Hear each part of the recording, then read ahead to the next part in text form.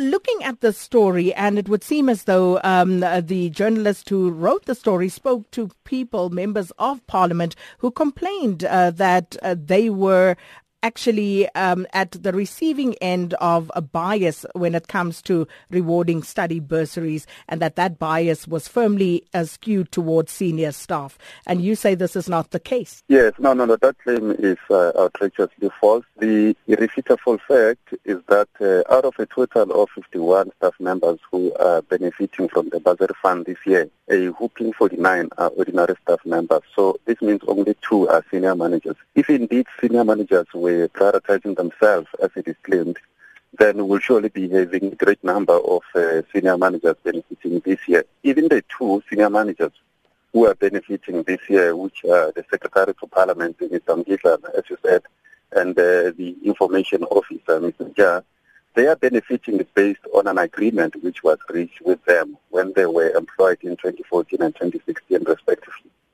When Parliament employed them, they were both already studying and benefiting from their respective ex-employers' bursary funds, and that's to ensure that their studies are not unduly prejudiced by them being or are being accepted or accepting to work for Parliament. The institution inherited their funding. Now, with Ms. Mgidlana, you remember that there are claims that Parliament sent her to Columbia University to the tune of 1 million rand towards her fees. So, I mean, where staff members choose to study is entirely a decision of staff members themselves. So that Ms. Mgidlana chose to study overseas is entirely her choice, which she made even before joining Parliament last year. So for each part, Parliament will only contribute an amount equivalent to the cost of a similar course locally, which is just over 200K, not the 1.1 million as claimed. So 200,000 rand is what you are paying towards Ms. Mgidlana's studies, and not the 1.1 million as you are saying. So and Mr. Mgidlana, how much is being paid towards his studies? Well, Mr. Mgidlana, as I said, I mean the bursary. He had already started studying when he was in his previous employer.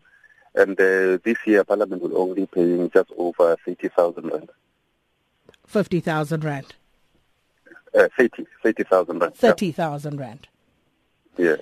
Okay, interesting. One would wonder then why these staff members would make these claims. But of course, we'll park that one there. Just moving on to other matters. Of course, this week, the big one in Parliament is the budget speech to be delivered by Finance Minister Pravin Gordhan. How are the preparations coming along for this one?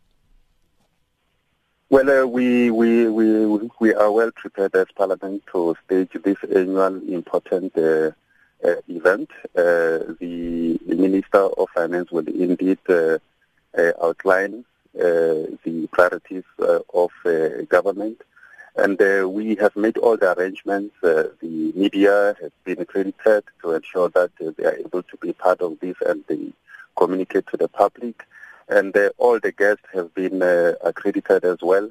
So it is all systems go. Will we see a huge security presence once again?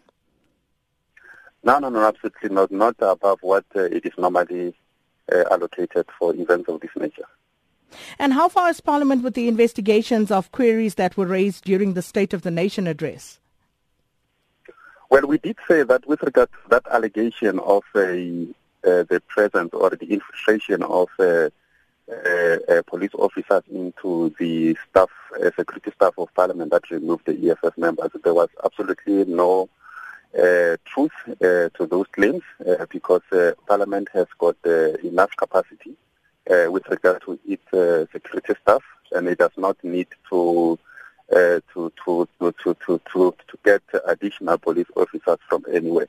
So that one is not true. But with regard to the deployment of the military to Parliament, the presiding officers did say that they have written a letter to the executive asking for clarification with regard to that. And as soon as such a clarification is given, I'm sure it will be shared with the rest of the public. And the concern raised by the media through SANEF and others, have those been addressed? Well, engagement with SANEF leadership, the leadership of of Parliament will take place to ensure that all the grievances that have been raised are ironed out. Our intention is to make sure that the State of the Nation address and any other event in Parliament is free and that the journalists are able to do their work freely without any interruption or deterrence. So we will make sure that whatever difficulties that they may have encountered and whatever grievances that they may have or concern is resolved through that engagement. Sounds familiar. Mr. Mkitlana made a similar,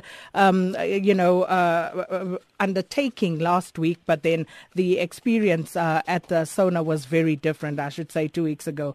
But then, of course, just lastly, when is Mr. Brian Molefe expected to be sworn in as an MP? Well, at an appropriate time, both the presiding officers and himself will then arrange for that swearing in to take place. As I said last week at the SAFM, that might take place on the floor of the National Assembly or privately in the office of the presiding officer. But it is up to the presiding officers to choose the most convenient date for that to take place.